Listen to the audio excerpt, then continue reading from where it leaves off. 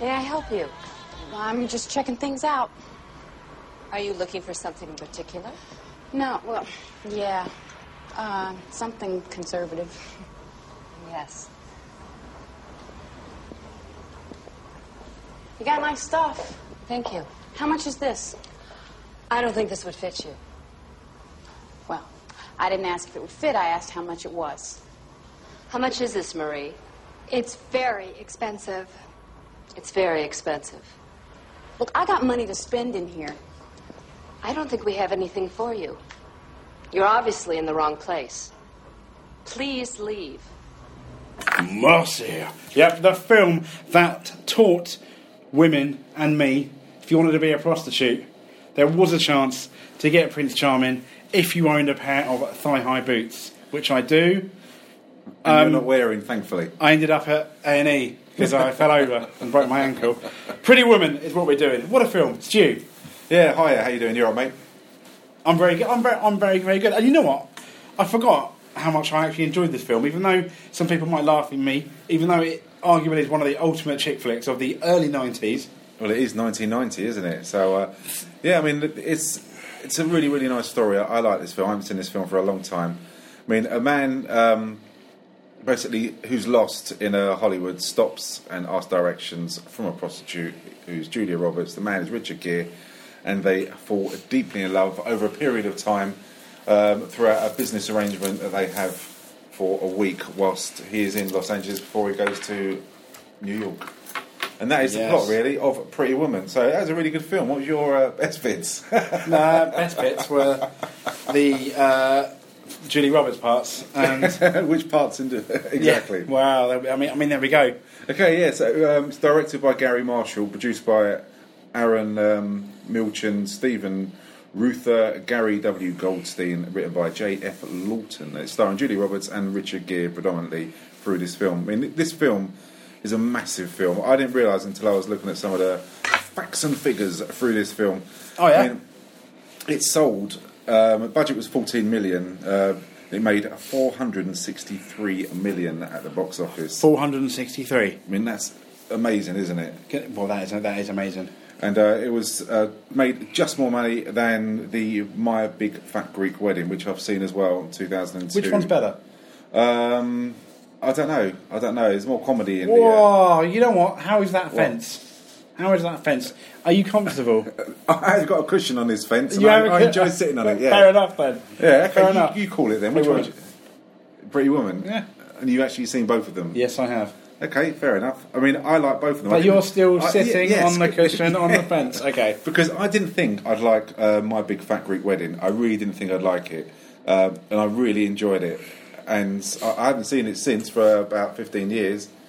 But probably less than that, actually. It came out in 2002, so about 14 years. But, yeah, Pretty Woman is a great film. And it was so good that Julia Roberts got a Golden Globe for doing it. So there you go. How did she won an Oscar? I don't know who did win the Oscar that year. I probably would have been happy with that as well. Well, she did win an Oscar for Erin Brockovich, didn't she? So she's got a share of Oscars. I know. Would you say this is the film that basically made her, put her into the mainstream? I'd say so. I don't know I can't really remember what film she did before this. I mean, I remember when this film came out that there was a big kind of hoo-ha about on the front cover when she's posing with those nice boots on and that short skirt, that it wasn't her legs and certain scenes wasn't parts of her body and stuff like that. I mean, it doesn't really care. I mean, whoever was in there, if it is her, it's got a cracking set of legs anyway. It doesn't really bother me, stuff like that.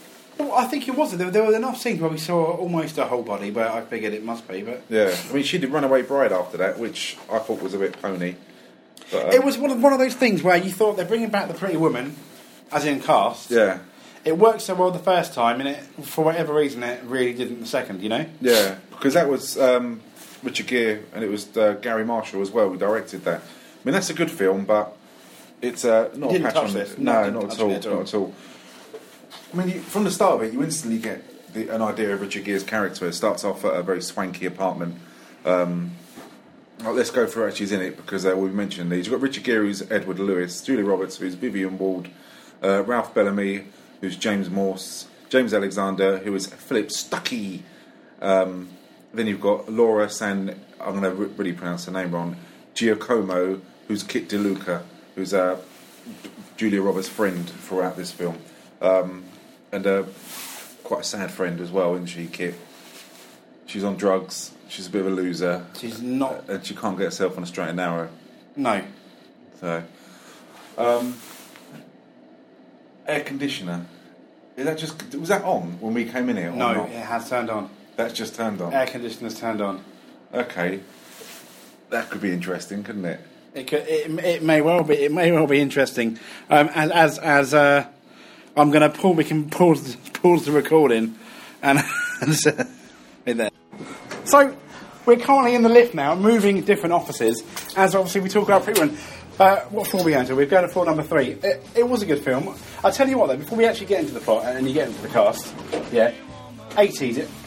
It was 1990, but we still think of it as very much an 80s film. Yeah, the fashion sense in that film is just shoulder pads, massive hair, loads of hairspray. Yes, big eyebrows. You mentioned the eyebrows. Yeah, the first thing I noticed, Julia Roberts, is that her eyebrows are quite out of control, aren't they? I mentioned that to Michelle, and she seemed to think they were okay. I mean, they're not like they weren't like Bert and Ernie from Sesame Street-esque bad, but they were noticeable. I noticed them. I think because now everyone's so much into looking pretty, and yes, everyone, even blokes, get kind of manicures and they do, don't they? Things like that. But you do notice it when it goes a bit out of control. I suppose people weren't that much into getting their eyebrows done, their nails done, facials and things like that. Do you get facials? No. Have you had a facial? No. Okay, I've never had a facial. I can't. I'm a man's man, and so no pedicures. No, and I can't. Pedicures for the feet, isn't it? Manicures is for the hands. Yeah, and I can't understand blokes who go along and get like pampering sessions. That's true. Things like that. It just, to me, it's something that blokes just don't do. Here we go. We're in our original room. What happened was we tried to move rooms, boys and girls, to figure that it would be easier, and the air conditioning ended up turning on almost straight away, making it doubly noisy. So that is how long it takes in our massive building where we work to go from one office to another office. Yeah. Bit like Richard Gere's house, I'd imagine. His character's house in Pretty Woman. Exactly. You don't get that on other film podcasts. Whether that's a good thing or a bad thing, I really don't know. Well, no, we'll find. I'll find out in the editing. Well, yeah. I mean, the film starts with Richard Gere at as I said before, in a really nice house. You've got loads of quite powerful men there. One of them being Jason Alexander, who's his lawyer, who kind of. You get the impression straight away that he's a bit of a slimy, sleazy character, and he proves everyone right. He's very one-dimensional, though, isn't he? Yeah, towards the end of the film, and whilst everyone's out there drinking, he's on the phone to what will be his ex-girlfriend, and he goes and mingles in the party, and he basically leaves, and he takes, which is quite funny. Richard Gere, yeah. Richard Gere takes Jason Alexander, who plays Stucky. He takes his car, which when I thought about it, what car he takes. I thought it was Ferrari. We're talking Ferrari and Lamborghinis, weren't we? That's what I thought. And when he got in the Lotus Esprit, I kind of chuckled. I mean, as we both said at the time, I mean, in James Bond, it was a Lotus Esprit, and Lotuses obviously are still nice cars, but nowadays, if it was done again, it would be in a Ferrari, it would be in a Lamborghini or an Atom or even an Aston. Yeah, it would be something like that, wouldn't it? Something that the Lotuses aren't, but but something that us normal folk could only dream of. Yeah. Going in, and he even says that you're going to be lost. You don't know the way home because he's always been driven around in a limousine, isn't he, Richard Gere? And he does get lost, and he ends up on Hollywood Boulevard, doesn't he? Yes. I've never been to Hollywood Boulevard. Have you? No, I've never been to that. Are there prostitutes on Hollywood Boulevard? I don't know. I don't know. I don't know what that area is like. I mean, if anyone is from Hollywood Boulevard, send us a message at the Film Reelcast. Because I did think it was funny later on when after we first meet Julie Roberts, they were arguing about what star that that one's mine where I stand. Yeah, their grounds from one star to the next one, and Yeah. you pimp blokes from that one to that one. For one reason or another, you see a bit of an introduction of what Julia Roberts' character's like. That she lives in a shitty bedsit with her friend Kit. A lot of her friends. I mean, one of them's found in a dumpster. And did you notice who No. the police officer was when that lady was found in a dumpster? Yes. And I cannot remember his name, but it's the guy who plays Gargamel in the Smurfs. Yep, and he's also, I'm sure he's in Mystery Men as the Blue Raja as well. Yes, exactly. Yeah. Yeah, it was him. He had quite a tight perm, and it must have been one of his first appearances in a film. Well, they're walking all over the crime scene, he said. Yeah. That's his one line. That was it. That was his He really got into character. shot to fame. Yeah, he did method acting for about Really, 3 I weeks. wanted there to be smoke and him to go through twice. Like the Smurfing, but there you go. But yeah, so one of the friends found in the dumpster. So you get the impression from that her life's a bit of a shitty one. Yeah. With the risks that obviously come with being a prostitute in this country and any other country. What did you think of Julia Roberts' character at the start? The fact that she is a prostitute. Did you think it was believable? I didn't think it was believable. Yeah. See, I'm now using your cushion Oh, here to we sit on go. that fence. No, because, the time she did look like... She did look like she was... It wasn't really her world and she was kind of lost in it and didn't know what to do. She was very new to the game. Yeah. But you never really found out where... She made out it wasn't her first time of sleeping with clients. Yeah. Well, she said it wasn't because she knows a lot of different people. No. Doesn't she? And she's But- got her rules already for what she does. I know, and what yeah, but doesn't she do. does have rules. But part of me wonders is she was so naive about everything and how it was, in some ways, even about prostitution, that it wouldn't have surprised me if that was her first time. And for me, almost, because what you're saying, I still think it was almost one of her first times. Because, work it, baby, work it. She's walking down there and she's not too sure what to do. Kitty has to remind her what, you know what I mean? Yeah. Of what to do, get the money first and stuff. So she's very, very new to it. And if that may been maybe made more clear, or if it had been this is her first night on the job, I think that question you put up probably would have, almost been nullified. Yeah. So that's why I'm sitting. That's exactly why I'm sitting on the fence, because I think that she was very new, and that's why she was like that. If it turned out parts of the script was she'd been doing it for 2 years, and yeah, you're absolutely right, I couldn't picture her as a prostitute. But the position she was in, as in she was very new at doing that particular job, and she was very new into it. You're basically really on the fence, aren't you? No, I'm justifying why she's like that. Right. And the cushion is very comfy. So, Dick, on the bastard, fence bastard. Yeah. So she on Hollywood Boulevard. Richard Gere pulls up in his Lotus Esprit. Lotus Esprit, and he's lost. I mean, he doesn't know how to drive it. It's a quick shift, and it clearly Would is that have obvious to worked everyone. in your Honda Jazz and my Hyundai Matrix, do you think? Probably not. No. No? No, I'd have been laughed off the boulevard if I'd have turned up in my Honda Jazz. I think it really wouldn't have got any street cred. But it's reliable. It is reliable, but that is such a boring selling point when you want to get a prostitute in your car. It's reliable. It's got lots of space. No, but yeah, then you get it reliable. It goes for miles and miles and wink. No? Maybe, but that worked? No, not really. No, never mind. So he asked for directions, to which, and I like the fact that she charges him for directions. $5. Yeah, which is, you have to remember it's 1990, so it's a bit different. I mean, she charges $300 a night to stay in the hotel. I was expecting when I watched it, it would be like $1,500 or something like that, And being a businessman, he still negotiates. But really, she gives him directions back to the hotel.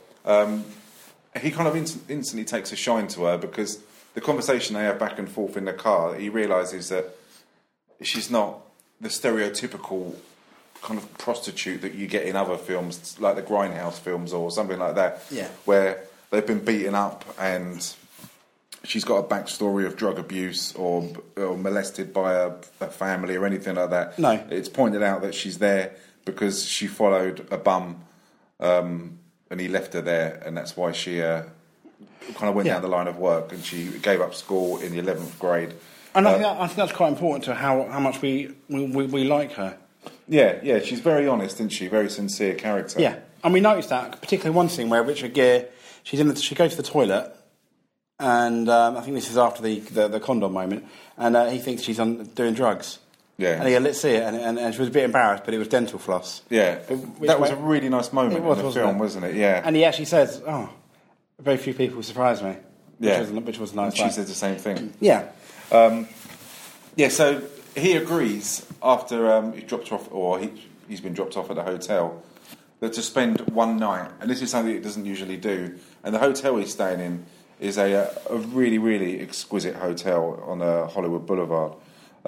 So he has to cover her up, and when she walks in there, everyone's looking at her, the usual kind of tropey, oh my God, it's too disgusting, and I can't believe a woman's dressed like that. That is so funny. Yeah. But I like the bit when she's going up in the lift and she sticks her leg up and says, I've got to hold my pantyhose. Oh, I'm not wearing any pantyhose. Yeah. And then she looks at the bloke. And the posh one goes, shut your mouth, dear. Yeah. Your mouth closed or whatever. That's quality. Yeah, I do like that. So they negotiate to spend the night together, which is $300 in his penthouse apartment. And why he's got the penthouse is because it's the best, even though he doesn't like heights. And you get that impression with him throughout the film. He says that a few times. Yeah, he has everything, so it's the best. He orders strawberries and champagne, and they start sharing kind of personal information about herself. Just like Richard Hammond from Jurassic Park, who spared no expense. That's what he says a lot in the film. Does he? Yeah, it reminds me of this. Okay. This is the best. The Opera House is the best. Yeah, exactly, the seats. The bit that, when they were watching I Love Lucy, once they're in the hotel room, they're having champagne and strawberries again. He doesn't drink, but he gets the strawberries because it complements the taste of the champagne. Not that it really mattered to Julie Roberts' character. No, and all that other nonsense. Vivian. Yeah. And she watches I Love Lucy, and she sits there laughing at the scenes there where nothing's really happening. That really annoys me in films like that. She was just enjoying it. But I thought you were going to say it. That made her really, really sweet, the way she laughed. No. And I thought, but no, your face changed from a smile. Yeah. Your eyes went smaller. And yeah. I mean, I know it shows that she's a very simple person and she's kind of like a child at heart. She's very innocent, you know what I mean? But I think there was just other ways they could have done that, you know, maybe through conversation about their past or something. I just thought that was a bit shitty, but never mind. The next part I really like is it's obviously they've had sex, and she must be extremely good at sex. Well, they've had sex, but we never actually see them have sex. No. It's only implied, and it's up to the audience to decide whether they had sex. Really, I mean, when you look at it from that Well, point it looks like she starts off with mouth sex, doesn't it? It looks like it. What's mouth sex? Mouth sex. What's mouth sex? I'm really not too sure now. I've said the word. I Fellatio. really don't know. Yeah, fellatio, possibly. What is that? I don't know. I didn't realise you could speak Latin. I have no idea. I'm Australian Biggs. So the morning after, and this is such a lovely moment, it makes you smile. When everything with Richard Gere is business, isn't it? Yeah, and he is. Let's be honest, right? He's a bit of an arsehole, even now. Yeah. You can see it's almost like there's a nice guy trying to get out, but he's still a bit of an arsehole. Yeah, he's obviously got a broken down relationship with his family. Which we learn later on, yes. Yeah, and what he does in business is he buys bigger businesses, strips them down, and sells them off for more profit, doesn't he? Yeah. And she relates that to buying a car and stripping the parts down. And he went something like that, yeah. Yeah, so they have that kind of conversation, and you can see that she's an intelligent person, really, which is nice. And they negotiate while she's in the bath, and he's on the phone to Stuckey when she's singing the Prince song, Kiss. Yes, not particularly well. Not particularly well, but I really like that moment. It's really nice. He says it's one of the maids singing, and he says, how much stayed a week? And she says 4,000, and then they kind of barter on the price. Yeah, $300 night, and days you want as well. Yeah, it goes $3,000. And just the way she screams with joy. Yes. And she sinks herself under the water in the bath. And then she gets back up again, and she's got a face full of foam. Yeah, that's just such That's a nice not an moment. innuendo for anything, boys and girls. It was a face full of bath bubbles. And I like the bring down, kind of when she brought down to reality, when she goes shopping on Rodeo Drive, and she's snubbed by the saleswoman. See, it didn't annoy me. It did not annoy me. I love that scene. It's one of my favourite scenes in the whole film because you get eventually about half an hour later or whatever. You get one of the best paybacks. Yeah. Who in their right mind though would go shopping wearing a pair of thigh boots? I appreciate it's probably the only. But it's the only clothes she had, isn't it? Yeah, you're probably right, and that's the only reason why I'm okay with it.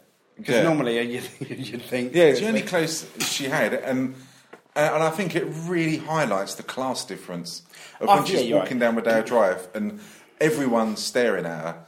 Like the men are staring, the women are staring at her. I mean, most of the men are staring in wow, superb, but like the women are so disgusted, and the way she gets treated in the shop, where it goes from I don't think we have anything that you like to there's nothing in here that your type of person will want. Yeah. You can afford.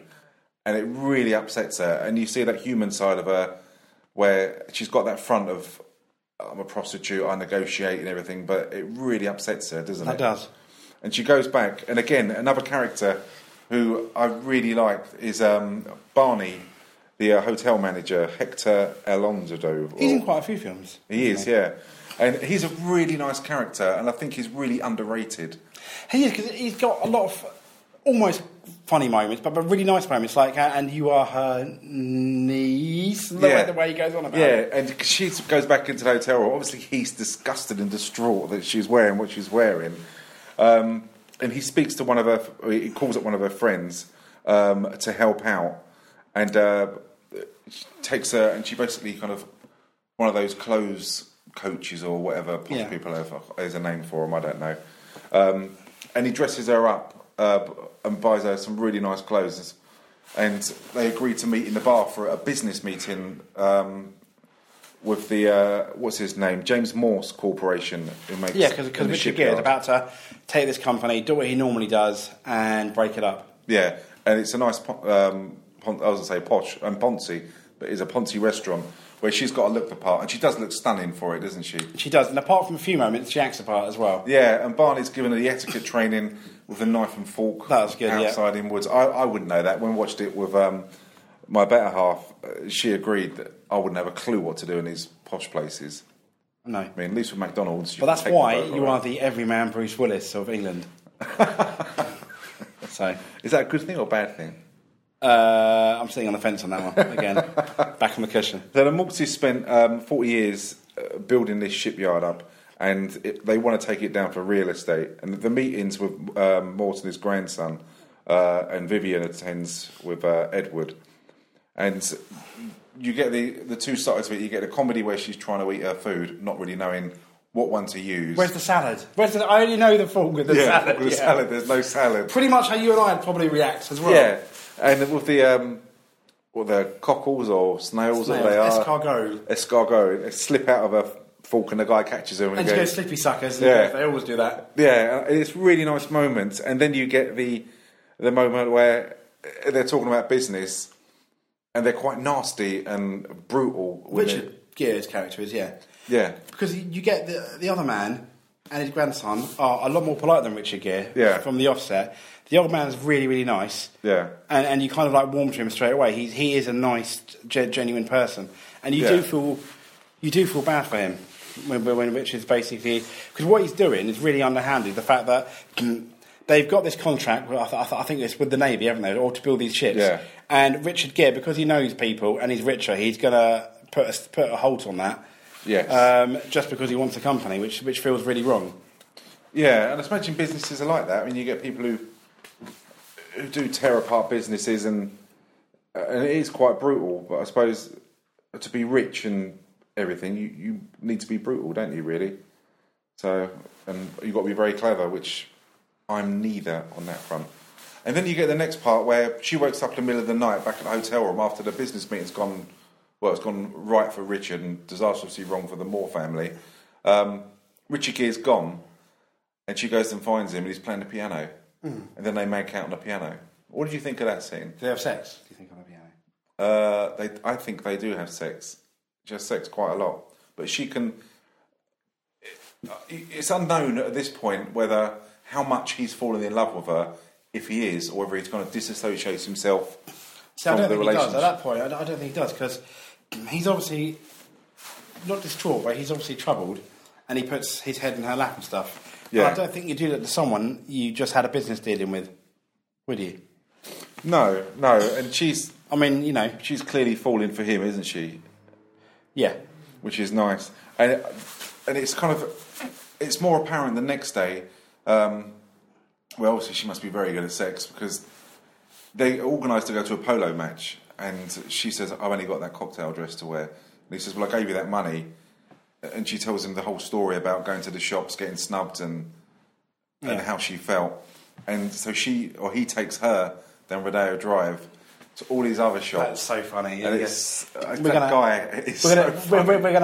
to spend an obscene amount of money. Yeah. And it's like, oh, that's really good. About a few minutes later, how obscene? We're talking really bad, extremely offensive. And he goes, extremely offensive. Yeah. Do you have anything in this shop that's good looking? Yes.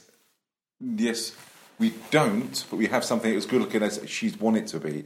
And he goes, "You're not sucking up enough." Well, I can see you're a good looking man. Oh, yeah. You're clearly successful. No, she needs to be sucked up too. I can see you're a very powerful man, yeah. It's just it's such a nice little part of the film. It's really funny. And I like that man. Yeah. As well, doesn't he? And then she really gets into it. She gets loads of clothes, and she even gets one of the store designers to take the tie. If you were working in a shop and someone bought you a tie, if your wife or girlfriend bought you a tie and you wore it to work, and some rich person came in and said, "I want that tie," what would you do? I'd say no. Would you really? Yeah, I would.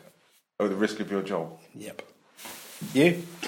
Yeah, I'd give it to him. Really? Yeah, probably. I'd be like, no. If it meant I could keep my job and you're going to land that massive commission that they've just spent in the shop, I would do it. Then I'd go out and buy another tie. Exactly the same. Exactly the So same. no, I wouldn't tell anyone what happened because I'm too much of a wimp. At least you're honest. Well, exactly, I am honest. So they spent an obscene amount of money in the shop, and then she goes back into the shop where she was dismissed so rudely. Yes. And points out to the woman that you work on commission, is that right? And she says, "Big mistake." Yeah, do you remember that girl that came in that you refused? Big mistake. Yeah. And she showed you all that bag. All her Gucci bags and Chanel and... For me, that's one of the nicest parts of the film. That is. Yeah, it's nice when someone gets revenge, isn't it? Yeah, and it was deserved revenge, I think. It 'cause was. They really were that It rude. was such a bitch. So as part of networking, they go to a polo match, and I've never been to a polo match. Have you? I don't. To be honest, I don't intend to go to one ever. No. It looks boring. I doubt if I'll ever get invited. So they go there, and she does really well in a different class of people, and it's a really annoying moment in the film. It's a part in the film where I really don't like Richard Gere, when she goes over to Moore's grandson, and Stuckey walks up and says, well, and it's part of jealousy on Richard Gere's part, which he admits to, that she's talking to Stuckey, talking to the grandson who'd had the business meeting with in the restaurant. Stuckey says, look, she could be sharing information, she could be a spy, and obviously he dismisses this. And that moment of when Richard Gere says, she's a hooker, I picked her up on Rodeo Drive. Okay. See, I saw that really differently. I saw don't that like differently. that. Why? Because he was saying she's this, she's that, and he basically, because Stuckey, he thinks he's his best friend, confides in him and said, look, no, she's a hooker. And I think he was saying, look, there's nothing to worry about. I don't think he was actually meaning that demeaningly. I thought he was saying that because Stuckey was his best friend and he was just sharing the truth, and it was Stuckey that took advantage of that, not Richard Gere. Even though Richard, he shouldn't have said that, but I can understand why he said it. Maybe I need to look at it and analyse the way he said it. It's interesting that we both saw the same thing and came up with two completely different meanings of it. I didn't like it because I think it's done so well. The chemistry is so good between Gere and Roberts that you want them to work out. You want them to work out quicker than the film's actually moving. You do, yeah. And when he turns around, and you instantly see, and like in a lot of these films, we always pick out who's bad, who's a spy, who's this. Because obviously we're showing a lot more information than Richard Gere is, or the other main characters in films and TV series. But in this, you're shown exactly the same amount of information, like screen time with Richard Gere and Stuckey as well. And as soon as he told him that she's a prostitute, I just thought it was really demeaning to her. It was. And you knew that was going to come to problems at some point. It will come to fruition in an argument or in violence like it did here. And you kind of thought, well, you've really let yourself down. Why don't you just turn around to Stuckey and just say, stick up your arse, it's none of your business. I'm in control. That's his best friend. That's why I thought he shared it. But it shows what a dick he was, having him as his best friend. Possibly. And that's what annoyed me. He didn't have to tell him. But this is all part of Richard Gere's character arc as well, though, isn't it? I mean, both Vivian Julie Roberts' character and Richard Gere's character Edward have a character arc of sorts. Even though I say Richard Gere's character is much more of an arc than hers. Yeah. Because she doesn't really change that much throughout. He actually improved as a person. She really just improved her situation. She doesn't change as a person. She's the same on day one when she met him than she is on day two, as a person. It's just the situation has changed, but he changes. Yeah, that's really true. She's not material at all, is she? I mean, she proved that when she left the money there, and the only things she asked for were the things that she was told that she can have. Yeah, she didn't have them in. Yeah, she never asked for anything else. But I think because it was going so smoothly for her, I think you just knew there was going to be trouble ahead as soon as he told Stucky about it, and that's just what pissed me off. But I think that's credit to the film and credit to the way it's written, that you do instantly feel that way, and it's only halfway through the film, isn't it? Yeah, and then Stucky obviously goes up to her and basically says, I know you're a hooker. Maybe after Edward's done with you, you can go with me. And this is only within about eight or so minutes that we see Stucky's, his wife, isn't it? Yes. Yeah. Who's actually not that bad looking. He's done quite well though, I thought. Yeah, but you can tell by the way she is that she's talking, and as soon as someone else walks past, who's like a bigger name or famous, that she panders to their needs and follows them around. True. Like a little lost lamb. So after that, they go to San Francisco in Edward's private jet, and they go to the opera. And again, this was a real show of class and money and fortune, isn't it? They've got a private jet to San Francisco. They go there in the best seats, and the way he says to her that a lot of people have never been there, you can't understand the language they say, but you either like it or hate it. But because it's such a powerful emotion that the opera gives out, that you don't need to understand what they say, and you will enjoy it. And if you do enjoy it, it's something you'll enjoy forever. And if you don't, it's something you'll learn to appreciate at least. Again, and as we spoke about, what do you think about opera? I really enjoyed Phantom of the Opera, but we had this conversation last week, didn't we, when we spoke about on our Labyrinth podcast? Yes. It made me think of Les Miserables, and I had a little chuckle to myself. If someone would have said to me, if you like Les Miserables, you don't need to understand what they say. It's something you'll like forever. Or in my case, it could be something you'll hate forever. And it was there isn't really a middle with that, is there? No, there's no middle. No, both of us were Le Miserable as far as I'm concerned. And you saw that, again, it's not a class thing, and I don't think it's an education thing, but she really appreciated the opera. Yeah. There were tears. Yeah, there were tears, and I think she grew like in herself when she went to the opera, didn't she? Yes. And because she was very passionate, and then you got the come down of when she left. The old lady in the box next door said, "Did you enjoy it?" She went, "I almost peed my pants." Yes. And he said, "Oh, it's better than the Pirates of Penzance." Yeah, she was really, huh? And he went, no. She said it's better than the Pirates of Penzance. I thought that was quite a sweet moment. And you got those kind of gaps of comedy and stupidity. Yes. Throughout this film. So time to time she goes and meets Kit, her friend, who she leaves money at the front desk. What did you think of her when she turned up?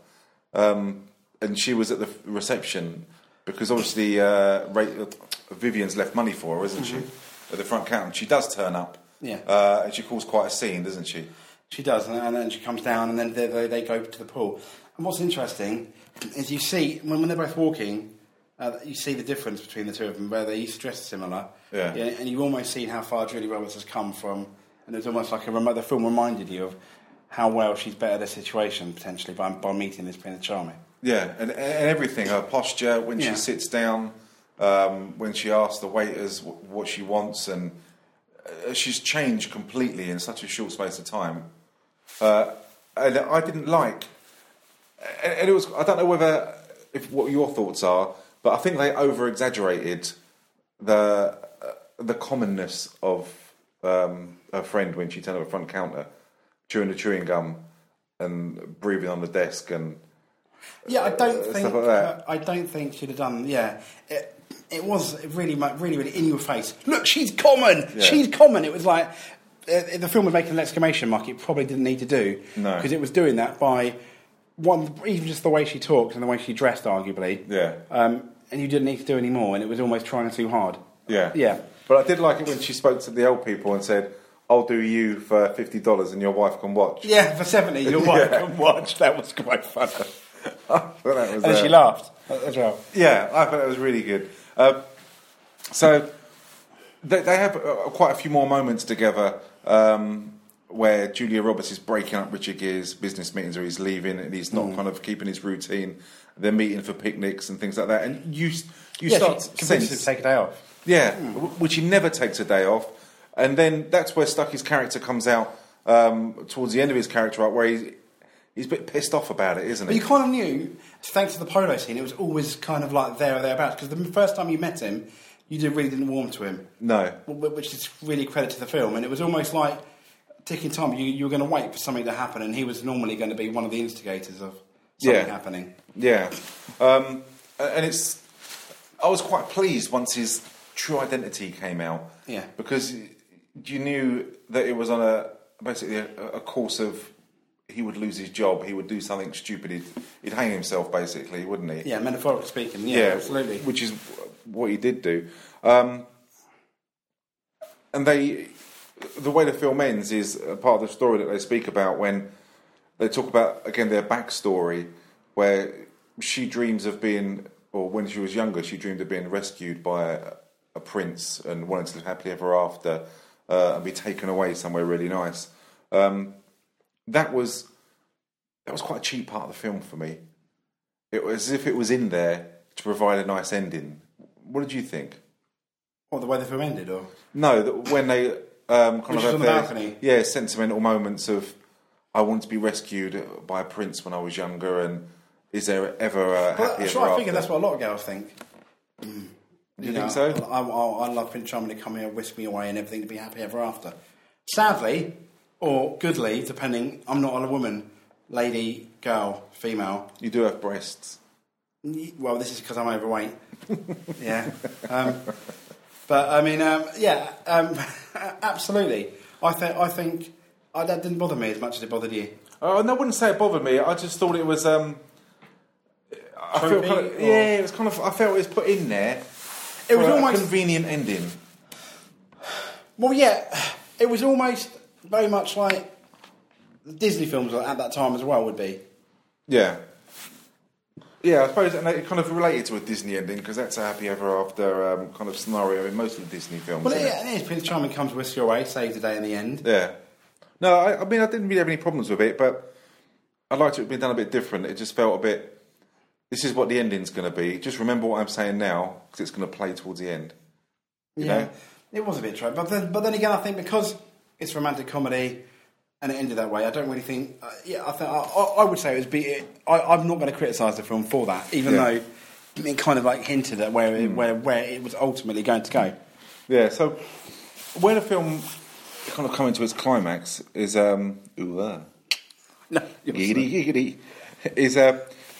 she breaks her no kissing. That was something we spoke about before, wasn't it? Yeah. But obviously times have changed. With the internet, you're exposed to a lot more things. Things are more readily available of what you can see on the internet when you put your private browser on. And when she says, I'm a prostitute, I'll do anything, but I won't kiss on the lips. Did that kind of cast a little bubble in your mind? No, it did not. I just thought, fair enough then. She just doesn't kiss on the lips. Yeah? Right. But if I was watching it with you and I looked over, you probably would have looked at me and then tilted your head to the side and then raised one eyebrow, I'd imagine. No, yes, I would have done. It just made me laugh when... So what were you thinking she's at this time? She's a prostitute. So what do? Well, I'll do anything you want, but I won't kiss you on the lips. So you'll do anything I want. Yeah, fair enough. And it just kind of brought very immature thoughts to my mind. Immature thoughts. And that was it, really. I don't really want to go into detail, because I know what you want. I know you want me to say. And I'm not going to say the conversation we had earlier this afternoon. Why? Because you can only go explicit. You can't go explicit on iTunes, can you, or on Stitcher? No. You can't go explicit squared. Exactly. But I'd imagine even that wouldn't cover some of your thoughts. I'd imagine it involved hamsters potentially as well. Which it was a grown-up conversation we had earlier. Absolutely. Anyway, moving on. Yeah. So Stucky tells Edward that they're going to have their business meeting, Yes. and that they found a way of, because of the Moore family were going to build the boatyards, they put the contracts, they kind of put it on hold for a senator that they know, so it's not going to go ahead. So his company's more vulnerable. So they hold a business meeting, and Stucky's really excited about this because they're in for the kill. He can sit in a meeting and watch Edward Sell his company. sell his company, rip him apart. Yeah, because ultimately they're going to put him in a position where he had no choice but to sell his company, and he pretty much admitted that in the meeting, didn't he? Yeah, it becomes apparent. He finds out that's what he likes, but he sits in a meeting, and they kind of start to go negotiate contracts.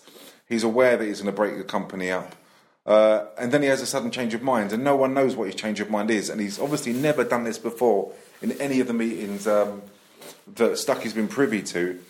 Yeah, but before the change of mind, what we get to make how nice this old man is, it's not quite a trope. It was like, look, break my company, but I want to make sure all my employees are going to be fine. Promise me that, which I thought was lovely of him. Yeah, as well. and even when Stucky says, yeah, they were taken care of, he says it in such a snidey little way. Yeah. Right, they were taken care of, don't worry. And then it's such a nice moment where he says, right, can I just have the room to myself? Can everyone leave the room? And even Stucky says, yeah, everyone leave the room. No, including you. And he's such a petulant little child. He turns around, well, he can stay. Oh, that was so funny. Yeah. Pointing at the grandson. And he happily, willingly leaves.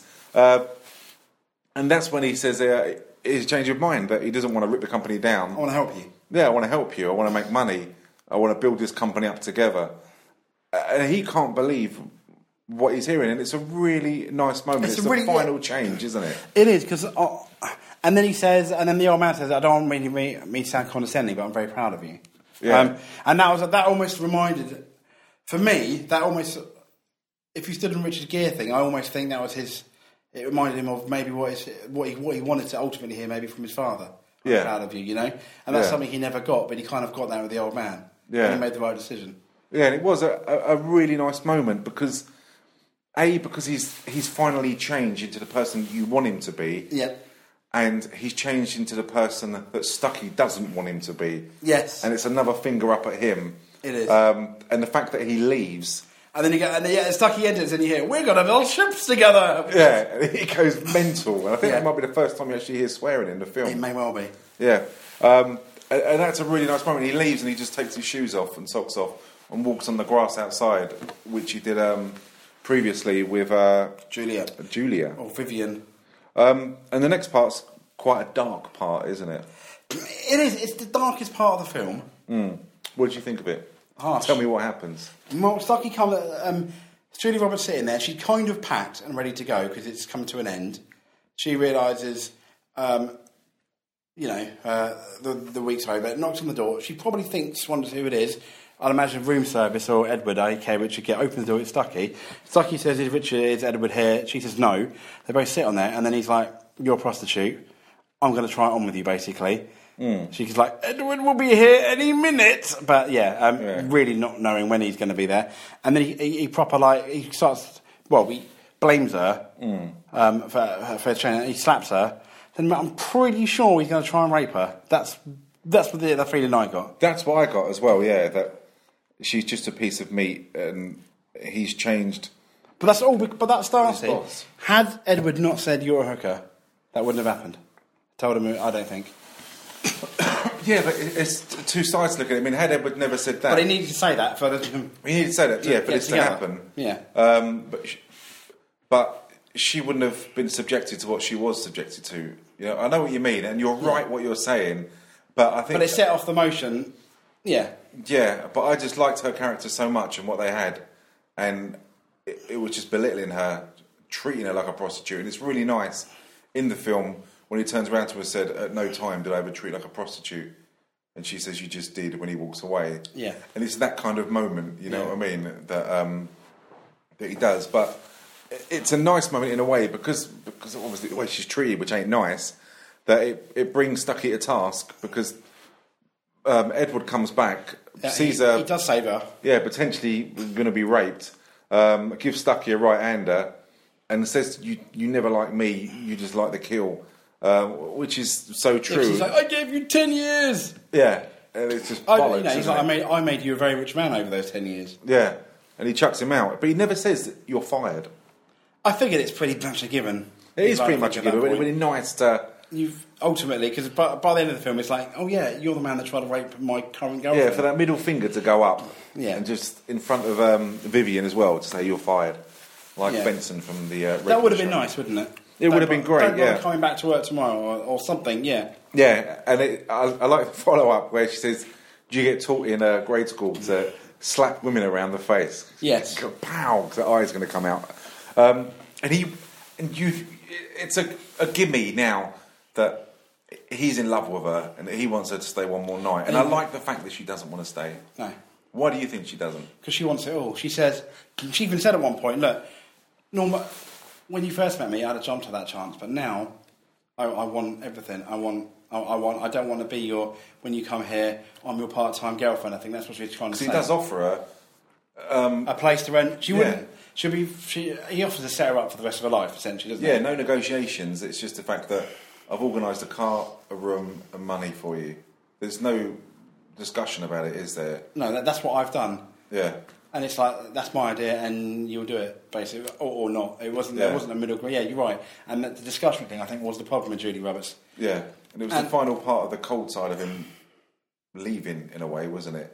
Yeah, because when she went, he kind of realised what he's. You don't know what you want. You don't know what you have until it's gone. Yeah, and it's true, and it leads back to Barney's last hurrah in a way, where Richard Gere gives that necklace away. That she wore at the opera. Yeah, that she wore to the opera because it was hired, and Barney says, "Just so you know that," and he says, "Isn't it awful that?" Is it you don't know how beautiful things are until you have to give them away? Yeah, he said something like that. Yeah, and by the way, so-and-so limousine driver took her home yesterday. Yeah, and he gives him that look as if, like, read between the lines, I know you're still in love with her. And finally, Richard Gere, I think, realises that Barney's a top man of what he's saying. Yeah. But he still does not get that recognition. No. Which annoyed me. I wanted to kick Richard Gere. It did, because the first time I felt sorry for Barney was he had his card ready to give to him, and he didn't. I thought, prick. It's what I thought about Richard Gere. And unfortunately, that would have been the icing on the cake. Yeah. Really. Yeah, there was still that class divide where I know he obviously wants her, and maybe he's embarrassed, he doesn't want to admit he's got feelings for her, because Barney knows where she's come from as well, being a prostitute. But it would have been nice to get some kind of recognition, as in, yeah, I'm a dick for letting her go, and I should never have done that. Yeah. That would have been nice. So he leaves, basically, to go back to New York, and he flicks back to Hollywood, where Vivian is with Kit in their apartment, and she's moving to San Francisco, isn't she? Yeah, to try and go to finish college / uni or whatever. Yeah. And try and get a job, yeah. And she's got her money, and she looks completely different. She's got rid of her thigh-length boots, and she's got jeans on, and she looks really nice again. Wig. What did you think of the colour of her hair? Would you have liked her to have gone natural black? Or were you quite happy that she had ginger hair? I know you weren't, but I was quite happy, because you were saying you weren't amazingly keen. No, I thought, when I remember watching the film, I really thought she had ginger hair, black hair. Oh, okay. But I was quite surprised that she had a red tint to it. I thought it made it look prettier. You think so? Yeah. Well, again, we differ. So she's in her place, and she can hear some car tooting outside, and for some unknown reason, she stops in her tracks before getting on the bus, before leaving her flat. This toot in this limousine, she must know is a toot of a limousine. What do you think? Yeah. But if someone tooted the car 3-4 times, you can... If I came round to your house and tooted the car 3-4 times... I'd expect you to come round my house. I'd know you were coming. I know, but the point is, you probably think that's right outside my house. You might have a look. I think it's okay to have a look. No, it wasn't right outside her house. And the music, you must have had some kind of sound system in that limousine, because he was about 100 metres away and she could hear it in her house, and the toots as well. He has the best. And well, yeah. And she lives on a really busy road on the boulevard, so everyone toots. It must be an everyday occurrence, people tooting. Sometimes people think too much about things, I think, as well. No. No, you're right. No, but yeah. No, I see what you mean. Yeah. Yes, you agree with me. Thank you. I see what you mean. I see what you mean. And finally, he's at the top of the limousine. He's stopped and bought some flowers, actually standing next to to Kit where he got some flowers from, which was quite ironic because she's chatting up another old woman to be a prostitute and share a room with. And he's there, he's playing the opera music. And but to be fair, even Kit's changed because she said, I need to charge you more because I'm going to beauty school. Yes. Which I thought was a nice touch. Yeah, so she's trying to better herself as well, which is like a Disney ending. It is. And he climbs up the fire stairs, whatever you call them. What would you call them? Fire escape. Fire escape stairs. Yeah. They haven't them. Never really have them over here. No. In England. No, someone to bring the police and you probably get arrested or some nonsense. Yeah. Climbs up the stairwell and they kiss. And then the film ends, pretty much. Yeah, because he sits there. On it. He's got the flowers in his mouth and he opens his... I don't know why I'm doing it, no one can see me, but he's opens his arms just to hug. And then it ends, and then you hear that Pretty Woman theme tune. Yeah, and you go, welcome to Hollywood. Oh, Hollywood. Where dreams can, some dreams come true, some dreams don't. Yeah, and prostitution, I think, went up when this film was out because lots of people thought it was a quick way to go and meet someone who's rich and not to get raped and addicted on heroin. So it was that's a harsh lesson as well, isn't it? Well, yeah, but you say that about films. I heard, I don't know if it's true, and apologies if it's not, that outside of Top Gun there was lots of like Navy people if you wanted to sign up for the forces. Right. America, as people came out of Top Gun as a. I don't know whether that's true. I got told that by a couple of people. Yeah. Different sources. Just some trivia from IMDb, whether it's true or not. The movie was originally titled 3000. What do you think about that? I think that was a sequel to 300, but years before it was made. So that's really bad. That would have been a really bad. Pretty Woman is a perfect film. Yeah. Perfect name for this film. It is, yeah. And the necklace that Vivian wears really costs $250,000. And whilst filming, a security man from the store it came from, with a gun, it says on IMDb, it's important, with a gun, constantly was standing behind the film director. Oh. Yeah, and the red coat that Vivian wears was bought for $30 from a movie usher in the street shortly before filming. So, and there's loads of facts on here, which are... Sandra Bullock turned down the role of Vivian.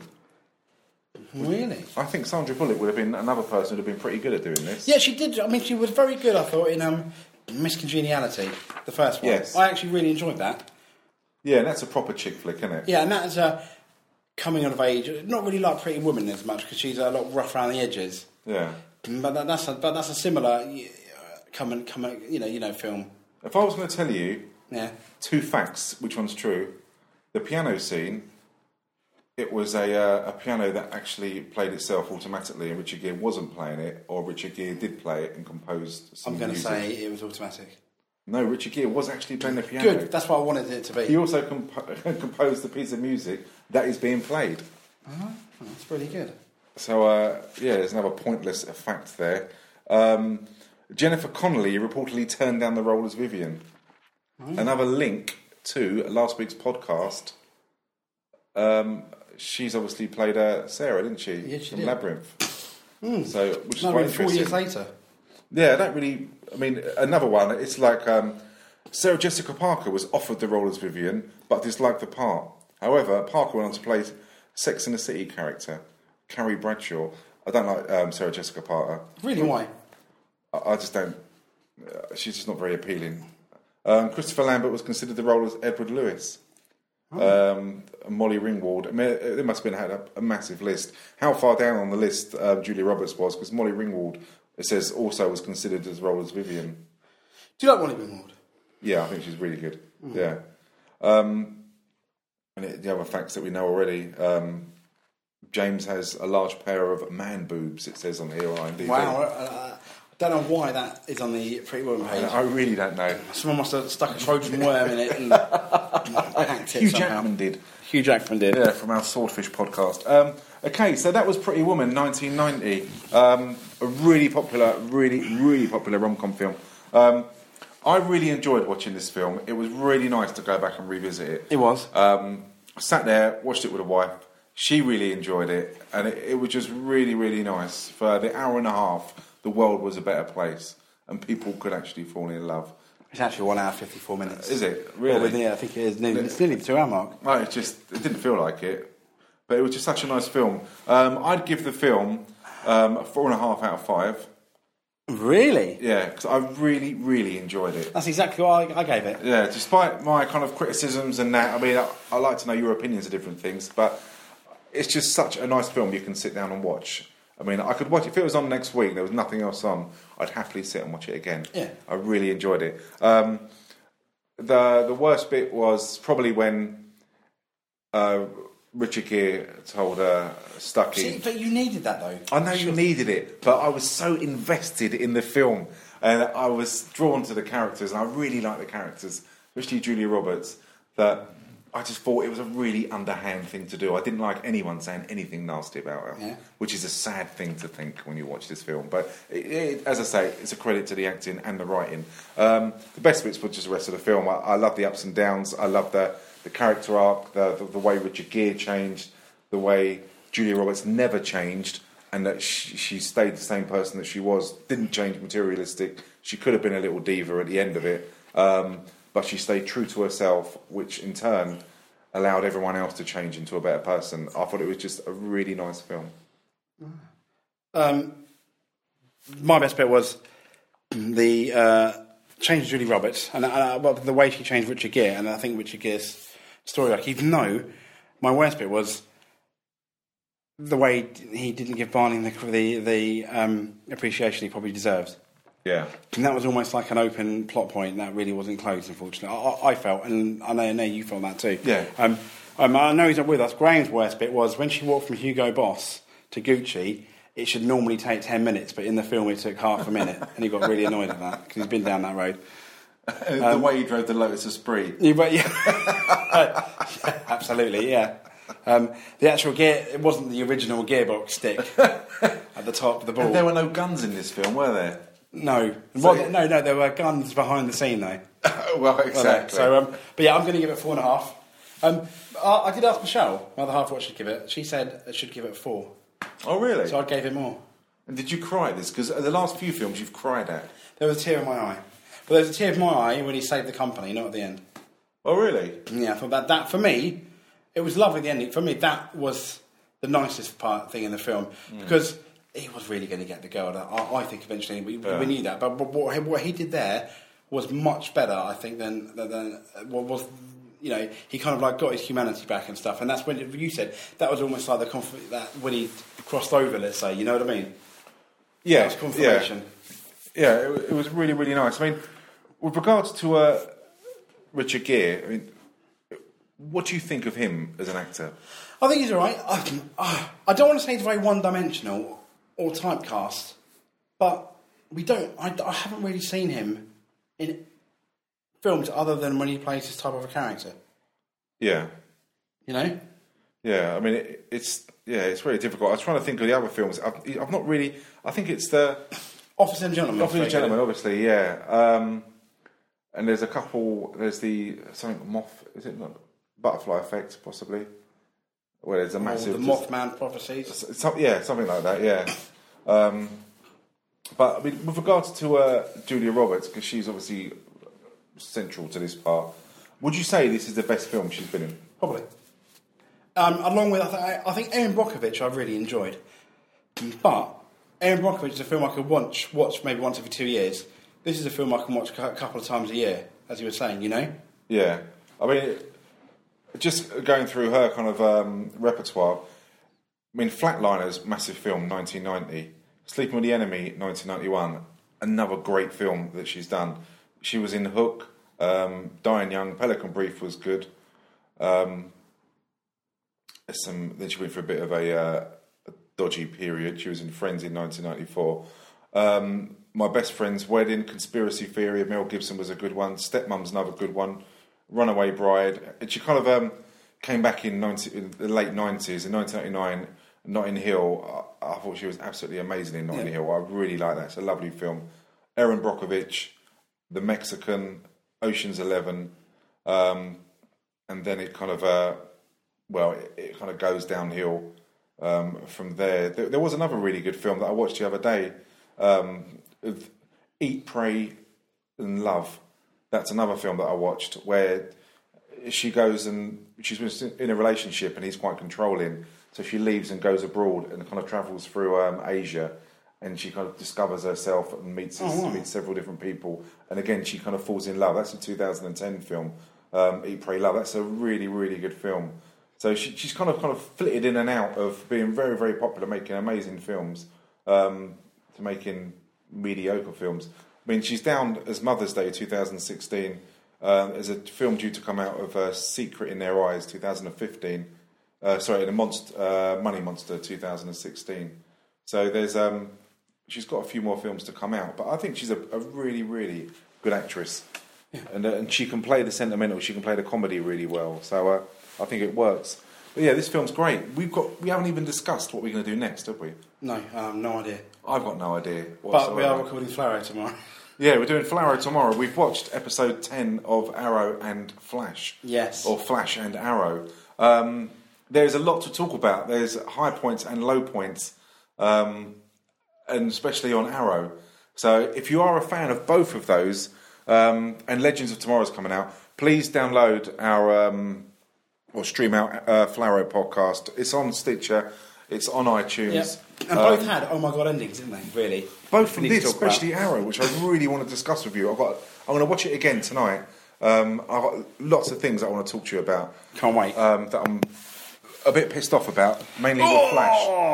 So I really want to talk to you about them. But yeah, so I'll post out on Twitter and on Facebook what we're going to do next. Or if there's a film that you want us to do, let us know. And we'll do anything. We've done some really good films. We've done some really shit films as well. Bitch Slap. That is the word. So any film you want us to do, if we can get hold of it, we will do it. But thanks for listening. I really hope you enjoyed this podcast. Apart from kissing, you'll do anything. And I'll do anything, apart from watch Harry Potter. Okay. Anything. Yes. Anything, okay. Thanks for listening. I'm going to prove I'll do anything.